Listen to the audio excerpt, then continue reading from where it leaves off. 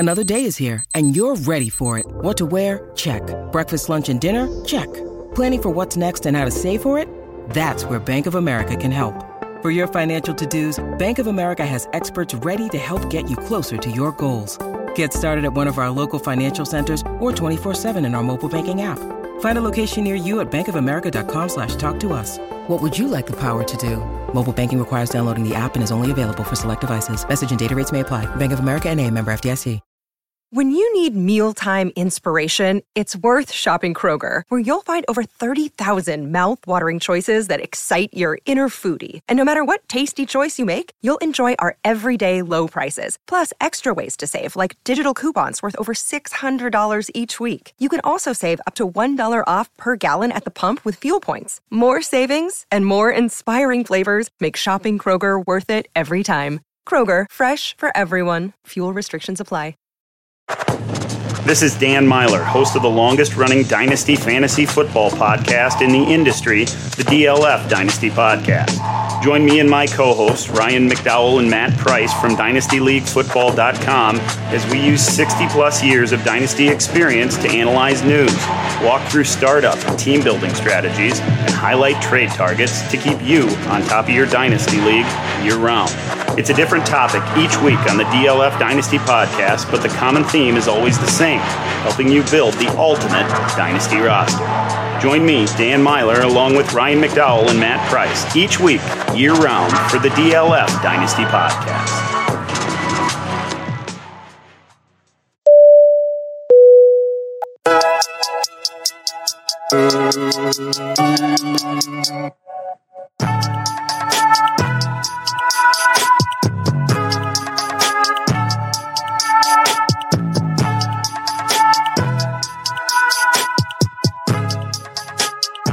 What's going on, people? Once again, it's another episode of Off the Line Fantasy Football Podcast. I am Eugene. I'm one of the hosts of the show. We made it. We're at the end. Congrats to those that won their championships this past week. I was fortunate to win both my matchups I showed up in for the championship, so I'm happy to collect something back for all my endeavors for this fantasy season. We got Ike on the other hand. I know he might have a different tale, but we'll get to that in a second. You can find me on Twitter at Fantasy Genes. That's GENES. You can find our official Twitter handle at OffTheLineFF. We're just gonna be chopping it up a little bit how the season went. Just kind of a recap. Touch on a couple things that happened this past week. What happened throughout the fantasy football playoffs. Hopefully, we can talk about some things that might be useful for, if we do playoff fantasy football or getting ready for the next season. Or, if you're in Dynasty, we're still in the season. We're still grinding. So the grind don't stop in Dynasty. No, it sure don't. To the other host of the show, Ike, what's going on? How you feeling? Good. I can be found on Twitter at @just_Ike09. Yeah, as Gene mentioned, it was a bit of a different tale for me. Came up short in both of my fantasy championship matchups.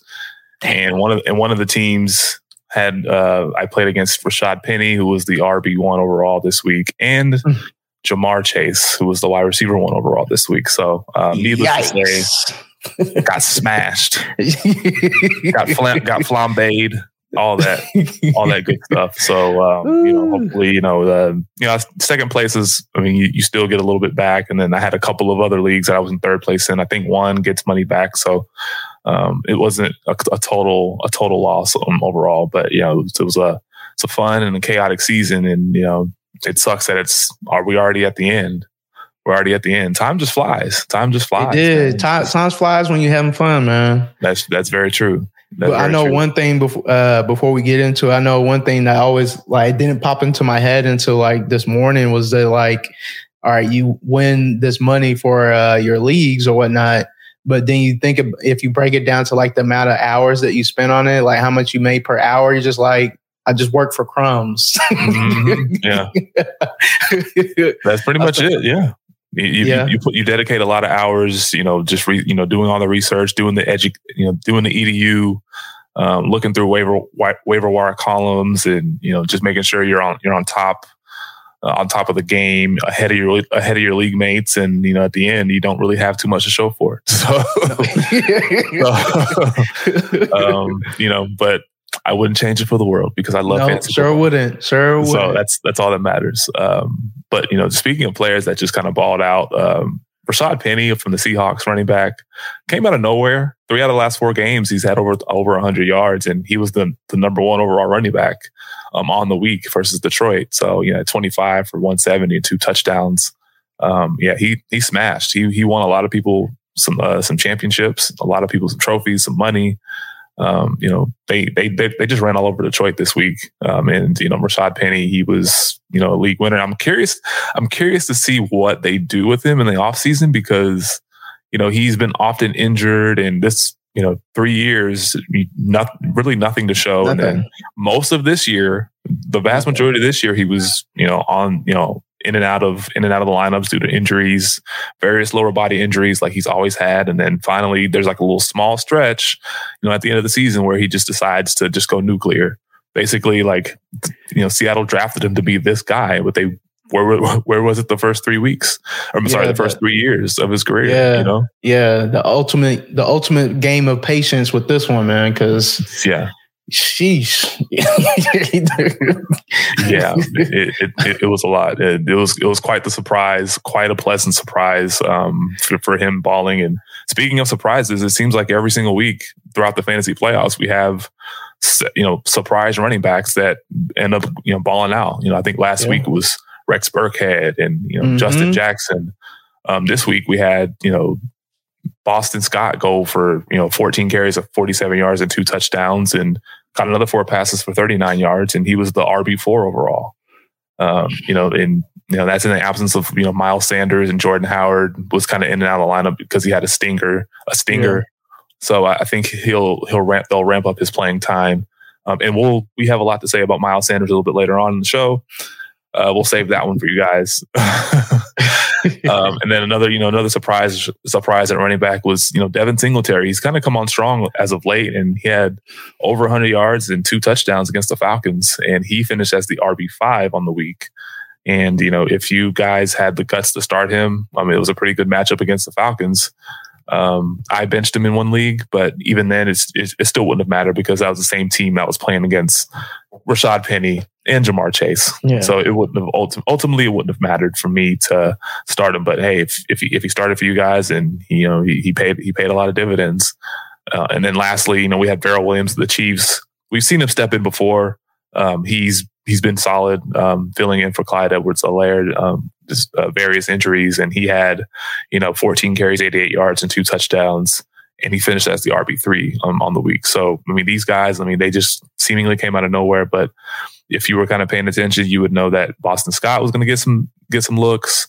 And, Darrell Williams was going to be the starting running back in a very high octane offense in Kansas City with Mahomes and Tyreek and Kelsey. So, these surprise running backs continue to do it week in and week out. And that's pretty much been the theme throughout the fantasy playoffs. Your studs, they've been hit or miss, right? For the most part. Last week, Jonathan Taylor didn't really do much, but then this week he kind of redeemed himself a little bit, but it wasn't really the Jonathan Taylor that we've seen, over the previous, 10, 11 weeks where he was just on an absolute tear. Obviously Cooper Kupp, he remained, doing his thing because, death taxes and Cooper Kupp, right? Basically. But the most consistent part of the fantasy playoffs has been the surprise running backs. So these were the 3 that kind of stood out to me. Yep. Another surprise was DK Metcalf. He's had a modest season this year. Some would say a little disappointing, but which is crazy because this dude, he still finished wide receiver 13 for the year. But this past Sunday, he went 6 for 63 and 3 touchdowns. Russell Wilson, he was cooking for whatever reason. It was Detroit. So he did manage to find DK pretty much single coverage every time when he needed a score. So I know some people were probably waiting or probably needed this for their championship. And I'm sure it was a great surprise to see see DK with three touchdowns. So, that was one surprise. Another surprise was, this guy's been killing Amon-Ra St. Brown with Tony Plow, or however you say that backup's name. David Blow. David Plow. David Bling, Plow. Blow, Blam, Bing Bong, whatever his name is. Whatever his name is, he kept finding him 8 for 111 and a touchdown. And he even had 2 rushes for 23 yards and another touchdown. Literally the only thing that was happening with Detroit this past week. And, he did it wherever they needed him to. They had him everywhere. So it was definitely another surprise to see Amon-Ra do his thing versus Seattle. Yeah, and just kind of continuing that theme of like surprises. A lot of star players, as I mentioned, a lot of studs, so to speak, didn't really show up for you in the fantasy playoffs or in this fantasy championship week. For instance, Stephon Diggs only 5 for 52. No touchdowns against the Falcons, and that's kind of been one of the ultimate smash spots of the year if you're playing the Falcons. But I'm not gonna put it all on him because Josh Allen was absolutely terrible in that game. Yeah, he only completed 11 of 26 passes and threw 3 interceptions. But they were killing. They were killing on the ground. They just committed to run. Yeah, the ground game was the focal point of that game plan for the Bills. It was snowing. It was inclement weather, but still, you still expect to see Diggs. If they're throwing that many times, you still at least expect Diggs to produce a little bit more. I mean, hell, Josh Allen completed 11 passes and Diggs caught 5 of them. So it wasn't like he was targeted. It wasn't targeted a lot. He was targeted quite a bit. And speaking of targeted quite a bit, Tyreek Hill was targeted quite a bit by Mahomes this past Sunday, but only finished with 6 catches and 40 yards versus the Bengals. So that was a dud. And Tyreek Hill over the last couple of weeks has not produced anything for your fantasy squads since coming back from the COVID list. And I think that may have something to do with his lack of production. It was only 2 catches and 18 yards in the previous game. So that was pretty disappointing if you own Tyreek Hill and Stephon Diggs, especially this past week. They got you here to the end, to the very end, and they let you down, and it's unfortunate. Yeah. Another one was CeeDee Lamb. I know a lot of people. I mean, this is a player that you never bench. You assume coming off from that Washington game that they would come out and do some more work against Arizona. But I mean, Arizona does have a formidable defense, and they kept him pretty quiet. He only had 3 for 51. Again, I mean, this is another prime receiver that people depended on, and he's been kind of lackluster in the playoffs also.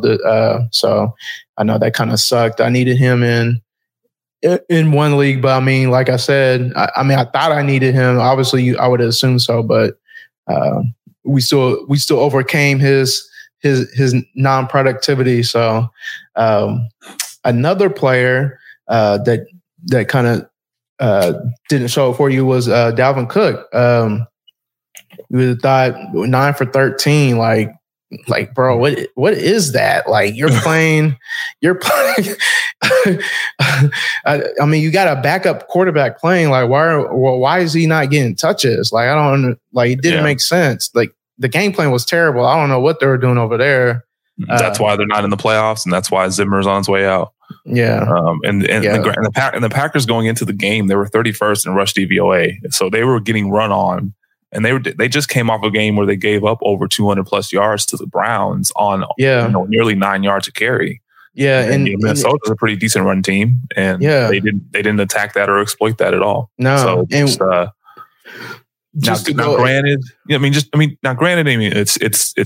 Sean Mannion, right? I mean, he's not going to threaten you. He's not going to threaten you through the air.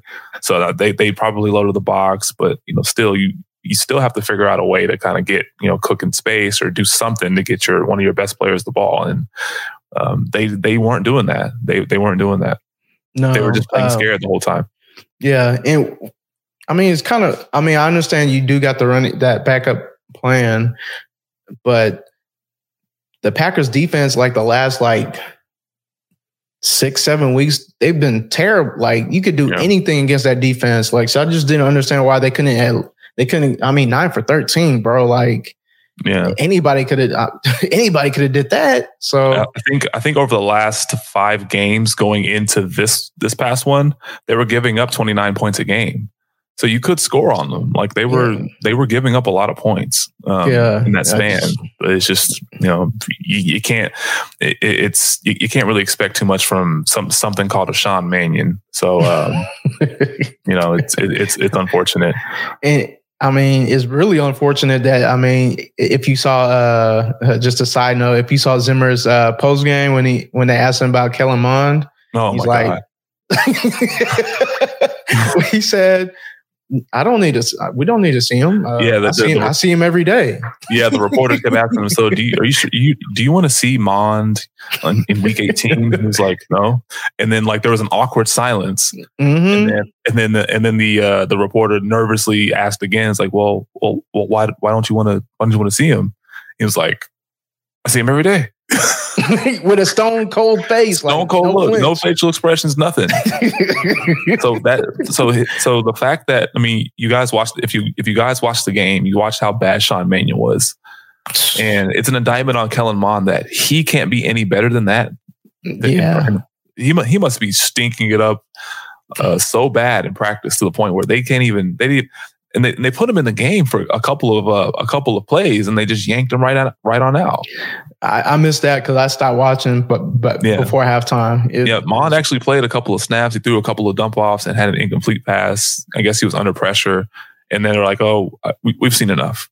And I don't know, man. It's a weird situation there in Minnesota. So hopefully they clean house. And then speaking of Minnesota, just staying on Minnesota for one more second, Justin Jefferson, obviously with the backup quarterback change, or the quarterback change to the backup, he suffered as well. And you couldn't really bench him. He did 6 for 58, not the Justin Jefferson standard. It could have been a better game, but unfortunately, with the backup quarterback, your ceiling and your floor will be limited and a lot lower than you have if you have the starting quarterback, Kirk Cousins. So that was just a bad showing overall from the Vikings offense as a whole. And then I think their best play of the night was a tip pass to the center, and he ran down to the goal line, or down inside the 5-yard line. That was the best pass, the best play of the game. Yeah, I did see that. I know also one last player was Nick Chubb. I mean, that game was god awful. I don't know why Nick Chubb was in and out of the lineup. There was points in the game you're just seeing D'Ernest, and just nobody knew if Chubb was hurt or what was going on. But it was another dud that we saw from a stud that you probably were looking to get production from. Yeah, and then four touches in the first half. Yeah, and then he was getting out-snapped by D'Ernest Johnson. It just didn't make any sense. And they weren't down by a ton, most of the game. So you could still run it. And the Steelers' run defense has been pretty bad. They're bottom 5 in rush DVOA. Yeah. So it's just in these coaches, they like to overthink things, and oftentimes they're just on the wrong end of that. So it just, I don't know, man. It didn't make sense. It frustrates me. It frustrates me. I didn't have any Nick Chubb this year, but it frustrates me to no end that one of the best running backs in the league you underutilized the way that he was, because that was just terrible. Yeah. It's just, I don't know, man. I had no words. I was just watching the game, just what's going on? But and lastly, just to touch on this really quick, DeAndre Swift was finally returned to the lineup from his shoulder injury that he sustained at Thanksgiving. And Dan Campbell in the media earlier this week basically gaslighted everybody, saying, "Oh yeah, we're ready to cut him loose. He's full go, blah blah blah blah." And then he proceeds to give DeAndre Swift 6 touches. 6 touches. And one of those 6 touches went for a 31-yard run. I mean, obviously I started Swift in the league, and he, obviously burned me. So it just, I don't know. These things they shouldn't be happening. Yeah, they shouldn't be happening. I'm sure a lot of your best players should get the ball early and often. Anyway, what does Detroit have to lose?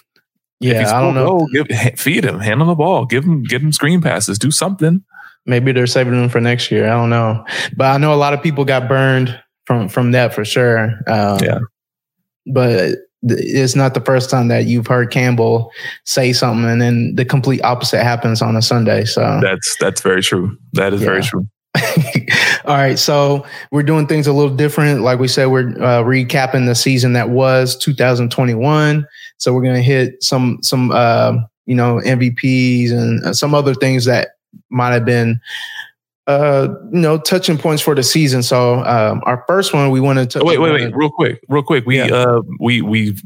We'd be remiss if we didn't talk about this. Oh yeah. You're right. The Burrow and Chase duo that just, created some more magic this week. Joe Burrow just continuing on his ridiculous tear of phenomenal play, over 900 plus yards passing over the last 2 games. He had another 446 and 4 touchdowns against the Chiefs. And then Ja'Marr Chase, like, what can you say? He broke Justin Jefferson's rookie record for receiving yards in a season. He broke the single game rookie record for receiving yards in a game. 11 for 266 yards and 3 touchdowns. It was just like the Chiefs had no game plan whatsoever. And they singled him up time after time after time. I think he was targeted 12 times and caught 11 of them, and the only one that he didn't catch was an underthrown deep ball where he was open by like 2 or 3 steps. Yep. So that game could have been a lot bigger than what we saw. Yeah, but to be fair, it's not like are you going to double him and then just leave T. Higgins single? Well, I mean, at some point though, like.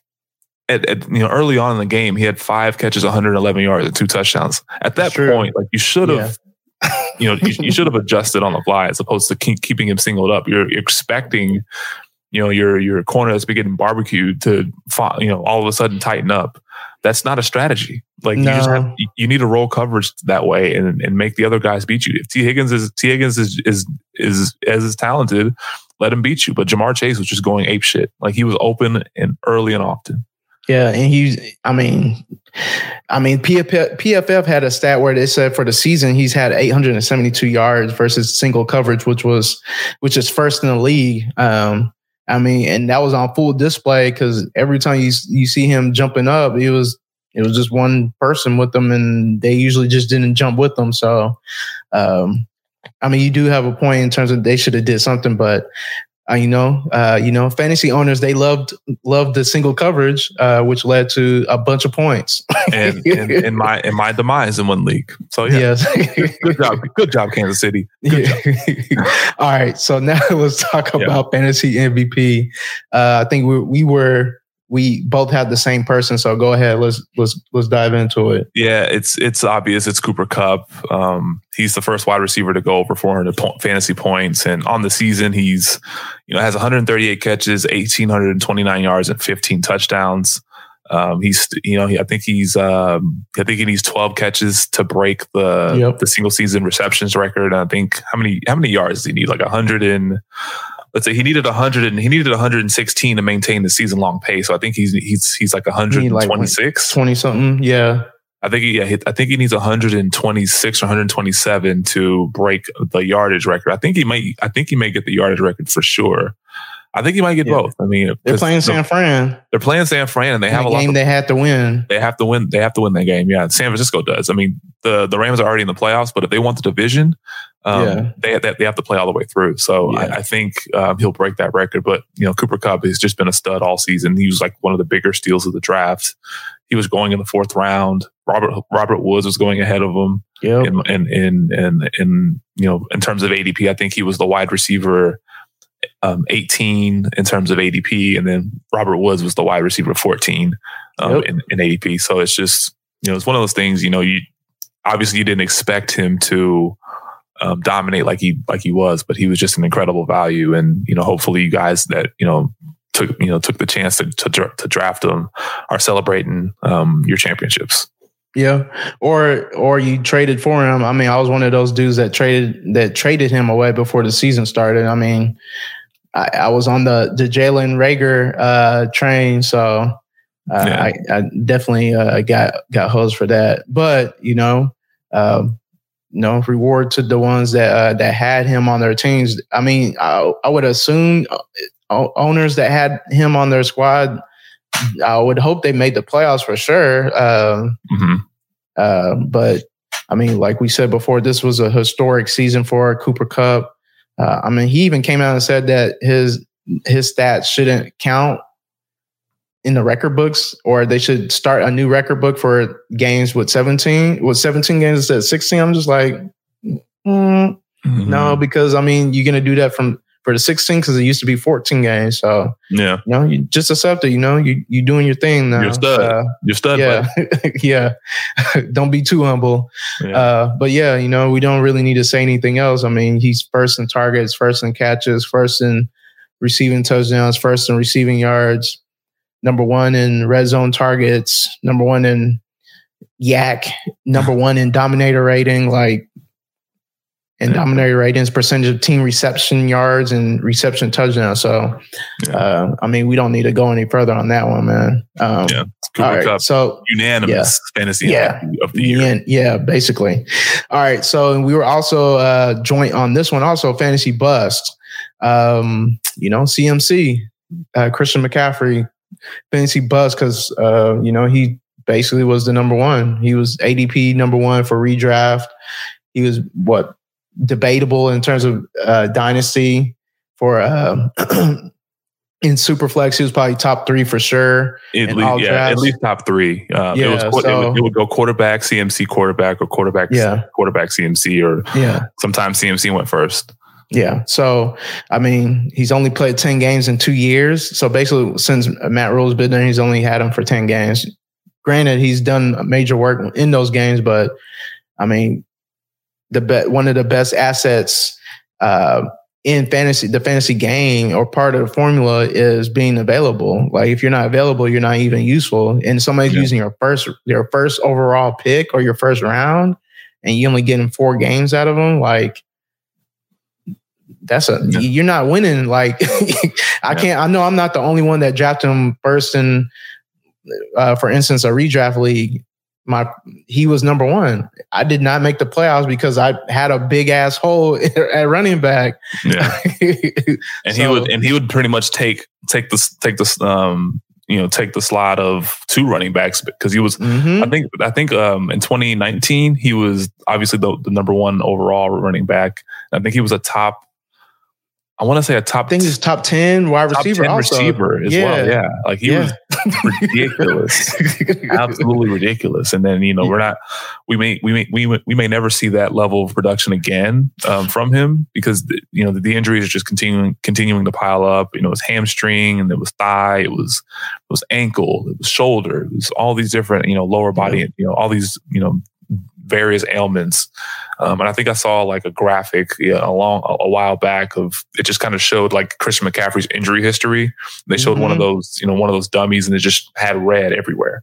It had like red all over. Operation. One of the games of operation. It just had red, like on a lower body, it had red on his shoulder.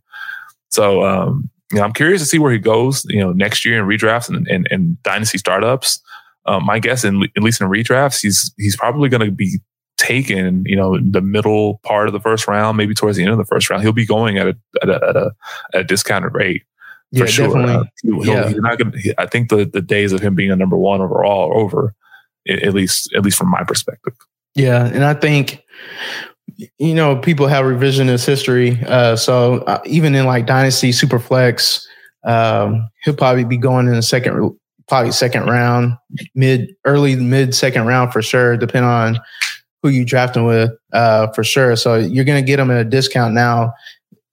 That's going to be relative to his availability, but I'm sure anybody with a right mind would definitely take a chance on him. Somebody with that type of potential fantasy pointage. So I wouldn't blame you.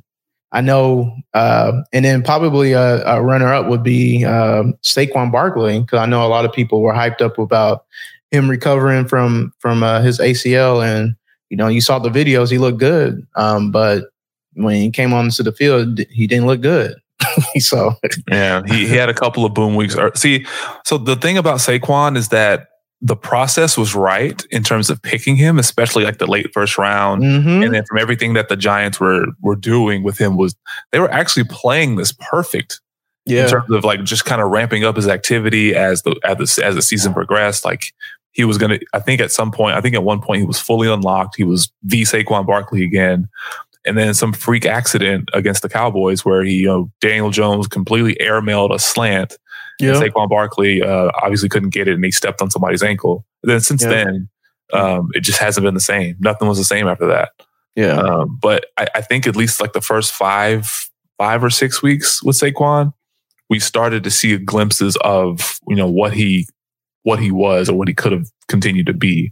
Yeah. But it's just I think his season was just kind of they robbed him of his season with that freak ankle injury, and he wasn't the same after that.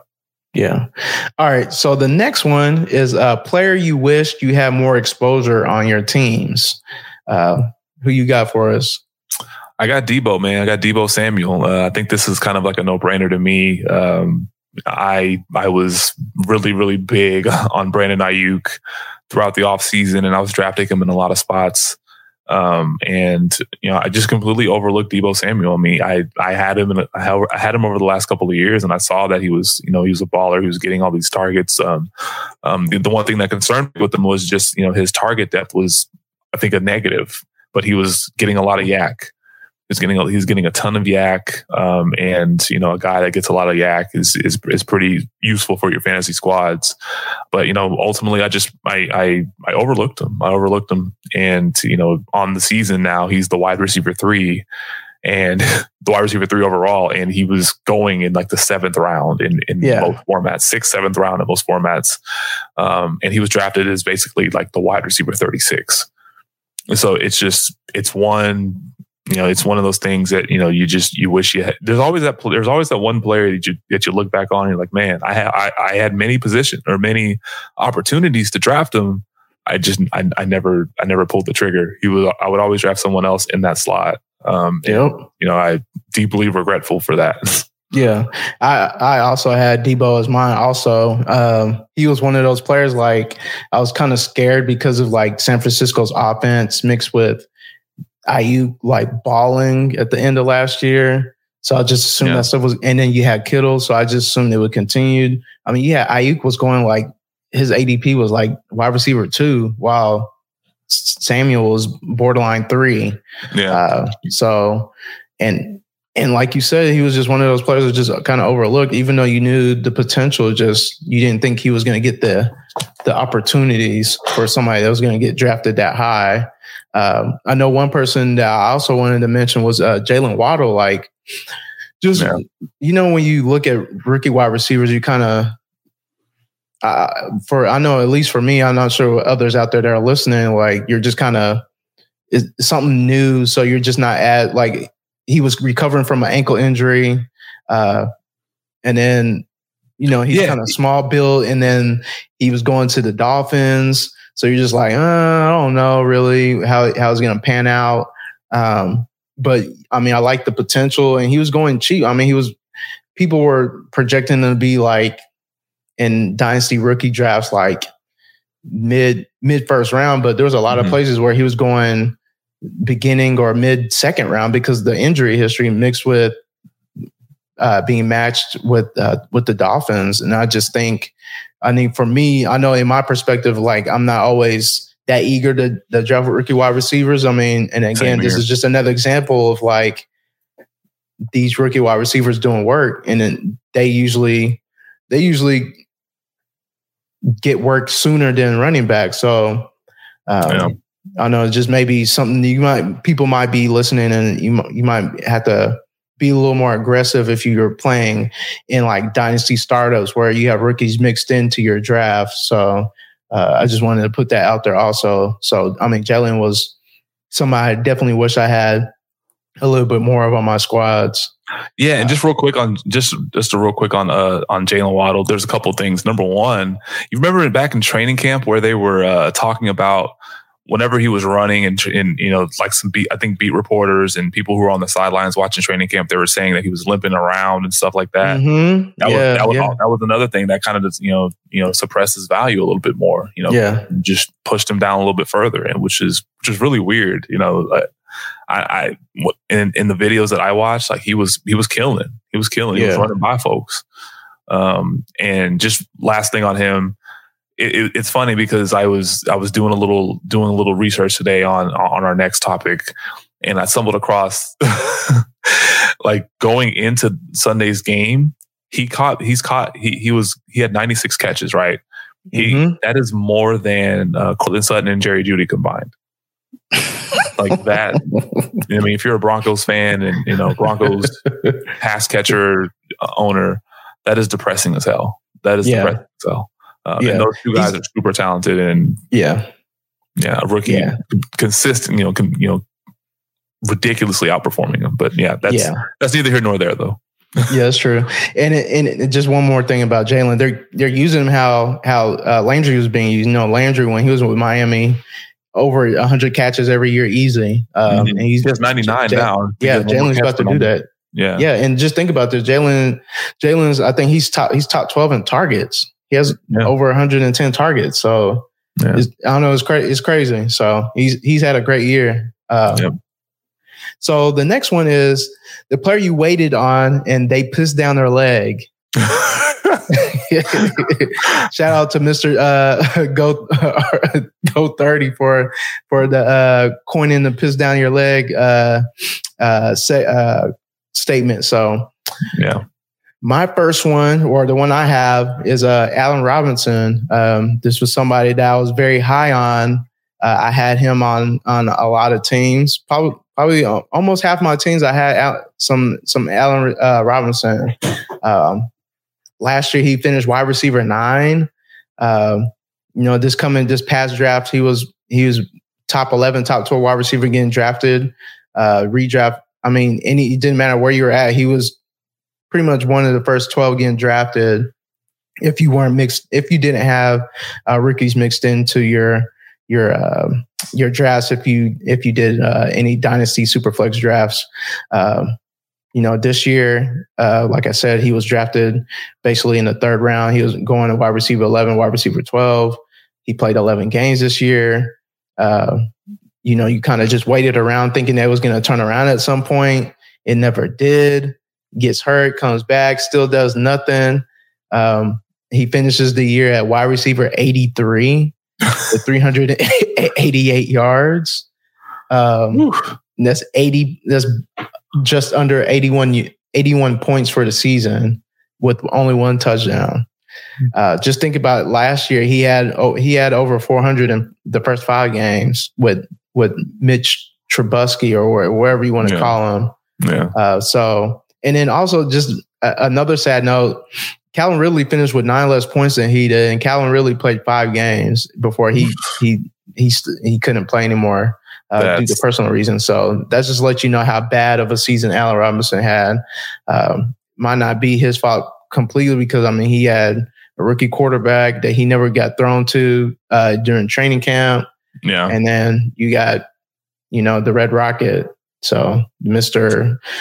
2 yards per depth target. So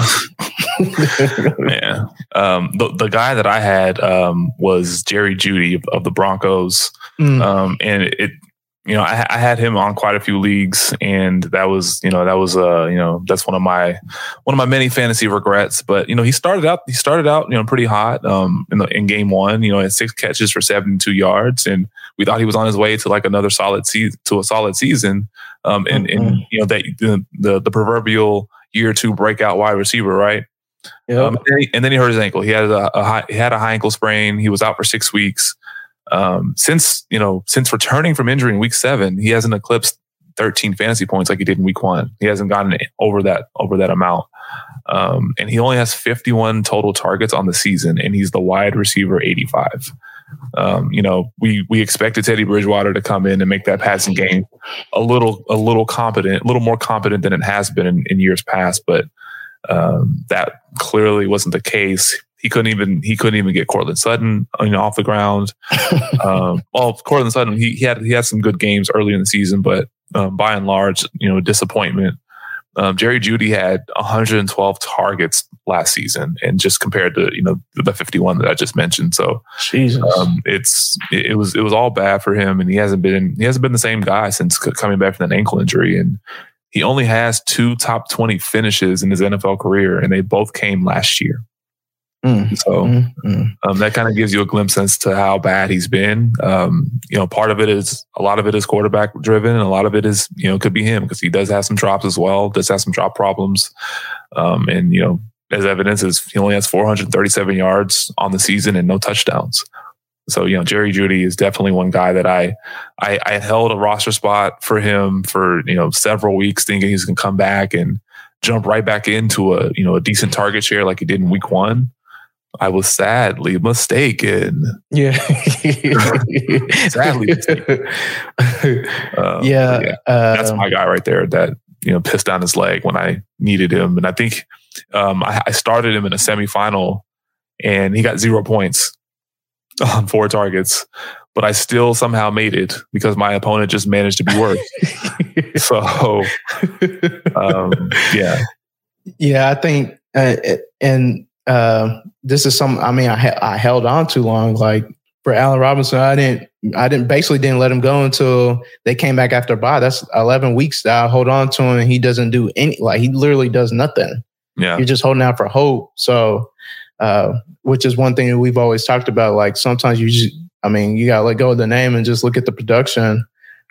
So it's bad.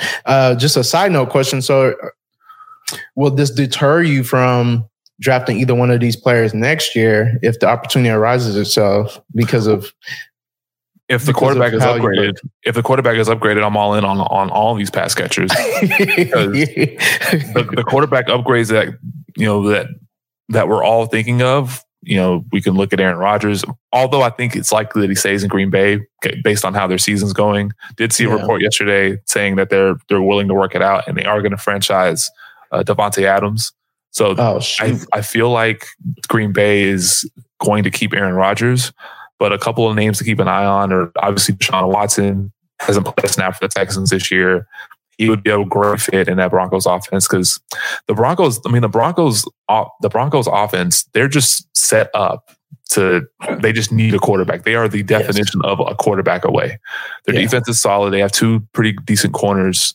And then they've invested a lot in their pass catchers, and they have Javonte Williams back there. I think Melvin Gordon's a free agent. They might bring him back. I'm not sure, but he's played well this year. So yeah, he has.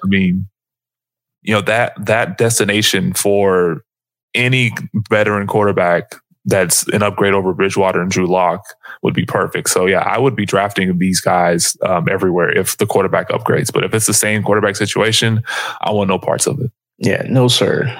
No sir. All right, so now we're gonna hit memorable fantasy performance. What was the one that stood out to you most that you think some listeners would agree with? I know just before we came on, I know we went through some really good ones. It just sucks that we want to go with one each. So what you got? Yeah, so the one that stood out to me the most was Dalvin Cook's performance against the Steelers on Thursday Night Football in Week 14. He had 27 carries and 205 yards and 2 touchdowns. And just keep in mind, like this was, he had just dislocated his shoulder, 11 days prior. So it was barely even 2 weeks that he had dislocated his shoulder. Starting that week off, like he wasn't not expected to play. I think it was I think he was a long shot to play. And then Tuesday he returned to practice in a limited capacity. Wednesday he returned to he practiced again, took all the first team reps. And then Thursday morning you're hearing reports, well, Dalvin Cook may play, but his snaps will be limited. And then as close, and the game got closer and closer, they said, well, Dalvin Cook will play, and the expectation is that he'll have his full workload. And I'm like, what? How did the hell that? Bruh, I remember the chats were going crazy when we heard that. I was like, wait, how? I was like, how did it get to that fast? so then there was some context behind that. Was, you know, the last time he dislocated his shoulder, it was like, I think it was like 2.5 weeks. I think he missed 2.5 weeks, and it was a playoff game where they played against the Saints. He had over 30 touches and over 130 yards and 2 touchdowns. So it's possible that he's been playing, you know, apparently he's been playing with shoulder dislocations his entire football life. So he knows how to kind of deal with it and manage the pain. And then we kept seeing doctors on Twitter, some good, some bad, some in between, saying, hey, if he takes one hit, he's done. He might be out for the season. And then some were saying, oh, it's just a pain tolerance issue and whatever the case may be. And then, you know, he goes out and just destroys the Pittsburgh Steelers for 200 plus yards. Like that was probably the most memorable performance for me. And it helped me in the multiple leagues. You know, it propelled me into the playoffs in one, and then it got me a first round bye in another. So it was definitely one of those types of performances, just putting the team on his back. Yeah. I had a lot, but for me, was the Jonathan Taylor versus Buffalo week 11, because this was, you know, people were talking about, we don't think Jonathan Taylor's going to do anything because Buffalo's run defense was pretty good and this and that. I think Buffalo was like I think they were a touchdown favorite, I think, in that game, if I remember correctly. Yeah, they were. They were minus 6.5, 7. Yeah. 7, I think 7.5, I believe. Yeah. And you know, the Colts went to Buffalo and just busted their ass. This was a game that Carson Wentz was terrible. I mean, Josh Allen was worse. He kept throwing picks. Mm-hmm. And you know, they just pretty much Jonathan Taylor just grinded to win out. He had four touchdowns. Yeah, 5. He had 5 touchdowns. Oh yeah, 5, because he did have the receiving touchdown. You're right. Mm-hmm. Yeah, all on the road. Yeah. He did have that long, like 40-yard touchdown run or 60 or whatever it was. Yeah. Because I know in also during that time, I think he had the streak of 100 yards and a touchdown in like 8 straight games. Mm-hmm. So that was historic. And I think he had like almost 140 yards after contact in that game also. I know for me personally, I know that was I had him in a 14-team dynasty league, and I needed that because I was like on the brink. I was teetering because on that squad, I have him and CMC, and CMC was done. So all I had was basically him, and I needed that win in like the next week or whatever. Otherwise, I didn't have a chance to make the playoffs. You were cooked. So, yeah, definitely. So that definitely was memorable to me because that helped me. That propelled that started a winning streak for my team. So that one popped up to me right away. But I know one that also I really wanted to put was the Lamar Jackson Monday night game that he had versus the Colts at home, where he torched them, and people, everybody just thought, okay, he's here. He's finally arrived in terms of throwing the ball. Yeah. So he had over 400 yards and like 4 touchdowns. Yeah, 4 touchdowns. And I think that game ended in overtime too. I think he had the walk off. I think Marquise Brown or Mark Andrews.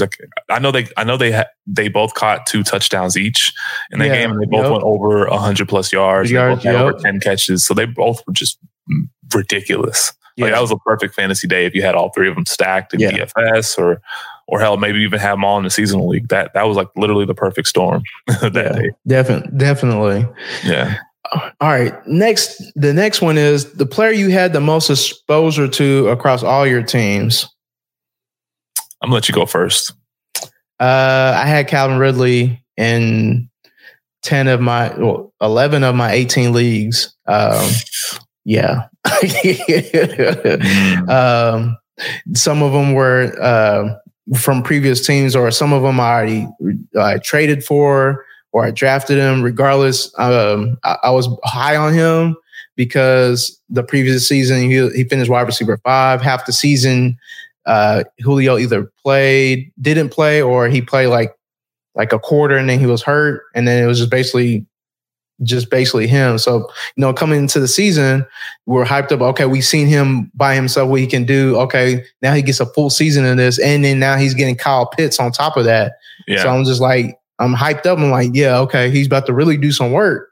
To kind of draw coverage away from him and stuff. Yeah. Double team. So wherever, like any like fresh draft that I had coming into this year, I targeted him. I was able to get him in a few of those. If I didn't, I already have him in previous years, leagues that I already had going, and just, I mean, we saw what happened. He was kind of all right, and then he had dealing with personal issues and never returned. So that was a hole that hurt me definitely in redraft, because one of the redraft leagues that we're both in, I had CMC 1, I had Calvin Ridley 2. Yeah. So, and I managed to make it to basically where I needed to win and to get in, and I didn't win. So, I can definitely point directly to my first 2 picks not being there for me. So, yeah. And hopefully, we haven't heard any updates on the status of Calvin Ridley, but hopefully he's good and he's doing okay. Yeah, man.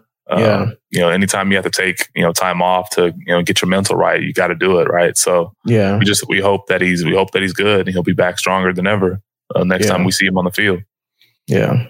So the guy that I had the most exposure to was Miles Sanders, running back of the Eagles. I had him on just half of my teams. So, but 8 out of 17 of my teams. And I suffered greatly for those Miles Sanders shares. The week 1 he started out pretty well. He had over 100 total yards, just didn't get in the end zone, but he had a lot of touches.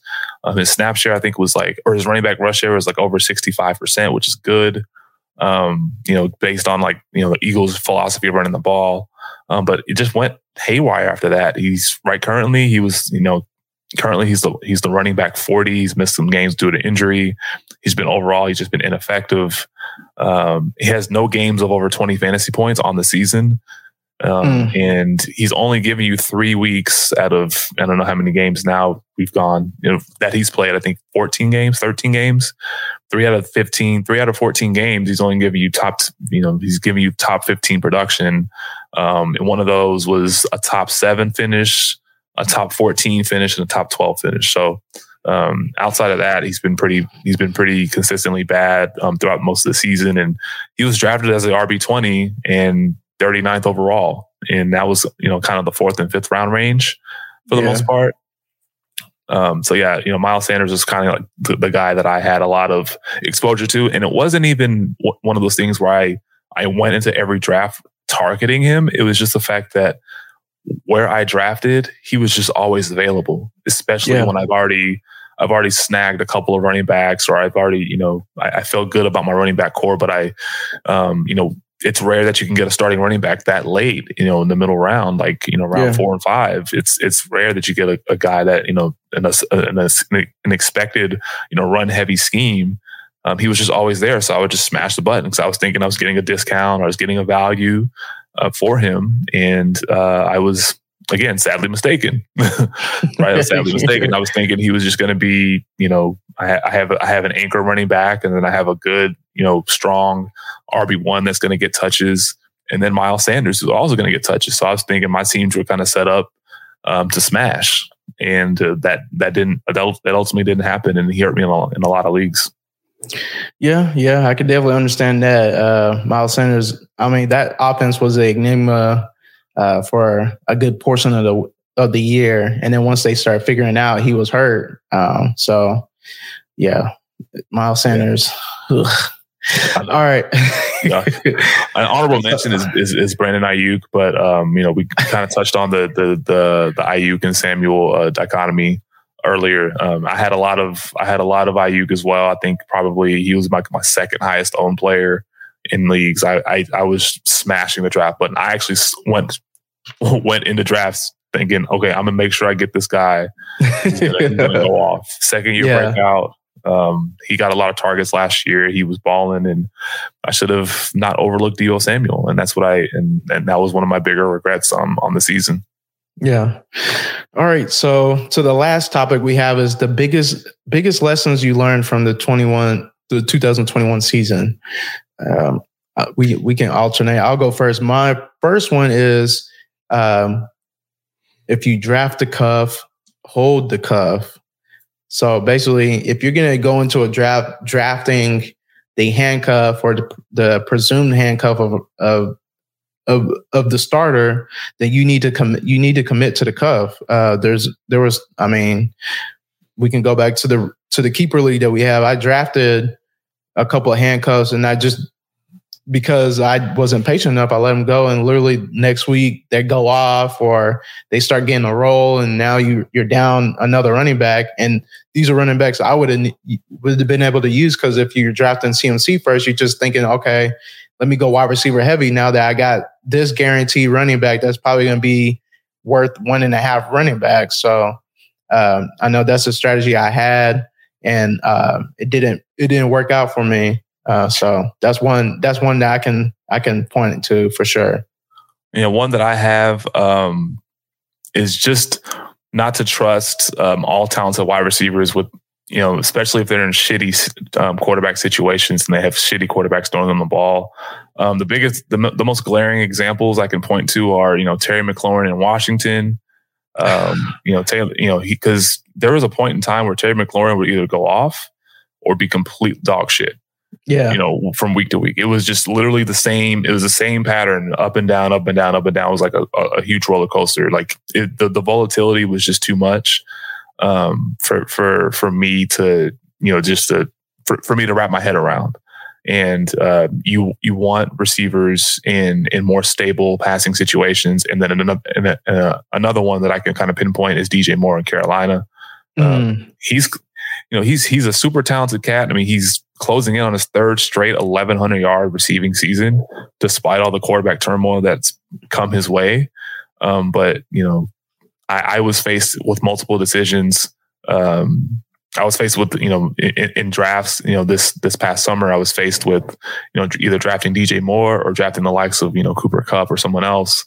And I chose DJ Moore every time because I'm a believer in his talent. I'm a believer in, his playmaking ability, because he's more explosive. He can get deeper down the field, and he has the better opportunity, or at least from my thinking, he had the better opportunity for more spike weeks. And based on what you were seeing in the preseason, he was getting targeted quite frequently. There's a couple of games here that they were playing. We were thinking Sam Darnold was going to be a different quarterback. The first 4 weeks of the season, yeah. But no, I'm just even like, preseason kind of gives you a little glimpse into what to expect a little bit. So I just I might have extrapolated that a little bit more than I should have. And drafting DJ Moore over Cooper Kupp in a lot of leagues, I think that kind of, if I didn't do that, it would have probably changed the dynamics of a lot of the leagues that I ended up missing the playoffs in, or it would be the difference between no championships and maybe 4 championships, right? Yeah. So because those were the two guys that I had always, because in mock drafts I do a lot of mocks throughout the year, throughout the summer leading up to the main event drafts. And I drafted a lot of Cooper Kupp in my mocks. I was just kind of going back and forth to see how my teams look. And then when it came to, game day, I would take DJ Moore for some reason. So, So just, if they have immense talent, it's great, but just ensure that they're in more stable environments, more stable passing environments, because the Carolina Panthers passing environment has not been stable at all. DJ Moore has not had over 20 fantasy points since week 4. And hasn't scored a touchdown since I think week 10 or 11. I think the first game Cam started, he scored a touchdown, but after that he hasn't had much. Cam has just been too erratic, and Sam Darnold has come in the last couple of weeks, hasn't been much better. So it's one of those things. Just, it's good to trust talented wide receivers, but primarily if they are in stable situations. So that's one of my takeaways, one of my lessons. I know another one was to always be flexible, because I know this season, as this past 2 seasons dealing with COVID, you've had to, bend a little bit, or you needed to make moves because of because of COVID. But in terms of like, anything that's happening, like seeing situations change, you need to be able to change with those situations that are happening within those players, with those teams, or even when you receive new information, being open to, making moves. I know that was one thing that this year, I know for sure, with my dynasty leagues, that I wasn't as flexible as I needed to be in terms of making moves. And I know I paid for those. Like, I made the playoffs in a lot of these leagues, but it just flamed out because I wasn't flexible in terms of, getting some more running back help, or trying to make a move to, go get a young wide receiver for teams that were trying to make that playoff push. So, just needed to be a little more flexible in the deal making process too. Yeah. So. Yeah, and then the last one I have, it's kind of twofold, but it's kind of piggybacking off of the point that I just made, just not being beholden to starting certain players because of their talent. If there's a better matchup, like if you have somebody that's on the bench that's been balling over the last several weeks, if they have like a better matchup and they're going to be guaranteed targets, despite their lack of, recognition, or it's not necessarily a household name or anything like that. I mean, don't hesitate to start those guys. And, an example, I'll use DJ Moore as another example. I had him in the first round of the playoffs, going up against Buffalo, and obviously he got 10 targets. He had a pretty decent target share, but only 48 yards receiving. I could have played Russell Gage that week. He had a better matchup. He was getting targets. He had come on strong. I think he was like the wide receiver 8 in PPR over like the last 6 weeks leading up to that week. That could have been an easy one for me to switch, and I would have probably won my matchup. I would have definitely won my matchup that week. So there's just small examples like that you just, if DJ Moore is going to be, in an unstable passing environment, going up against the Bills, they're arguably the toughest matchup for opposing wide receivers in fantasy. And, again, an erratic quarterback play versus a more stable, pass catching environment and a better matchup. I would have to just, side with the safer floor in that case. So just don't hesitate to bench some of those studs. I mean, they have, especially if they hadn't been performing like a stud over the last several weeks. And then, and then my last thing, just kind of piggybacks off your point a little bit, just being more flexible, but hammer the waiver wire with authority, regardless of how good a shape your team is in. Because as we've seen this year, COVID is a bitch. It is a big, hairy bitch. It's gonna wreck you one way or another. And I didn't do enough of hammering the waiver wire, especially like I had several teams where I thought I was good and I had a lot of depth and I was cool with it, and I didn't really pay attention to the waiver wire in this league versus that league. Now, some leagues I did this in, but other leagues where I wish I could have done it made the difference between making the playoffs and missing the playoffs, or winning a playoff game and losing a playoff game, or making a championship and not making it to a championship. So these, just making sure like you're consistent across all your leagues, despite how many, no matter how many leagues you're in. I'm in a lot of leagues. I admittedly did not devote the same energy to the waiver wire in all of them, thinking, I had this player, that player, this player, that player, thinking I was in good shape. But as we've seen, COVID ravaged a lot of rosters, and if you're not proactive on the waiver wire, if you're not looking ahead, it's gonna get you by a chokehold and take what it wants. So, yep, you're right about that. All right, this is the end of the show. Hopefully, y'all stay with us to the end. Talking through some of these lessons, and I know during the off season for sure we'll be touching on these in terms of how you can apply for getting ready for the next season. We at the end. We'll be back next week for sure. We're going to touch on props and playoff fantasy football specifically, since I know some people are definitely going to be indulging themselves in that. So, we'll hit on that a little bit, give y'all our takes and opinions about certain situations, and hopefully we can come out on the end of making some money. So, Ike, you got anything else? No, just just like Gene said, we'll have a more prop centric and prop focused show next week, just to discuss just fantasy, playoffs, those fantasy playoff challenges that you guys can dive into. We'll have different props that you can bet on and things of that nature, and some of our picks as well. But just follow Gene at Fantasy Genes, GENES. Follow me on Twitter at @just_Ike09, and follow the show at Off the Line FF. And subscribe, rate, and review. Look for us wherever all podcasts are found. We're found under Destination Devy. Hit that like and subscribe button. Check us out on YouTube. We appreciate you guys' time and rocking with us for the last 10 weeks since we've been doing this.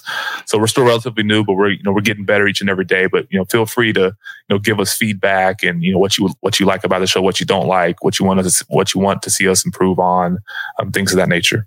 Yeah, I don't got nothing else to say. Ike said it all. So, until next week, I know it's week 18. A lot of teams still got something to play for. So, we can, we'll probably post some player props for y'all boys, just to see if we can dabble in some money. So, until next week, y'all be safe. Don't get COVID, Peace out. Yeah, peace.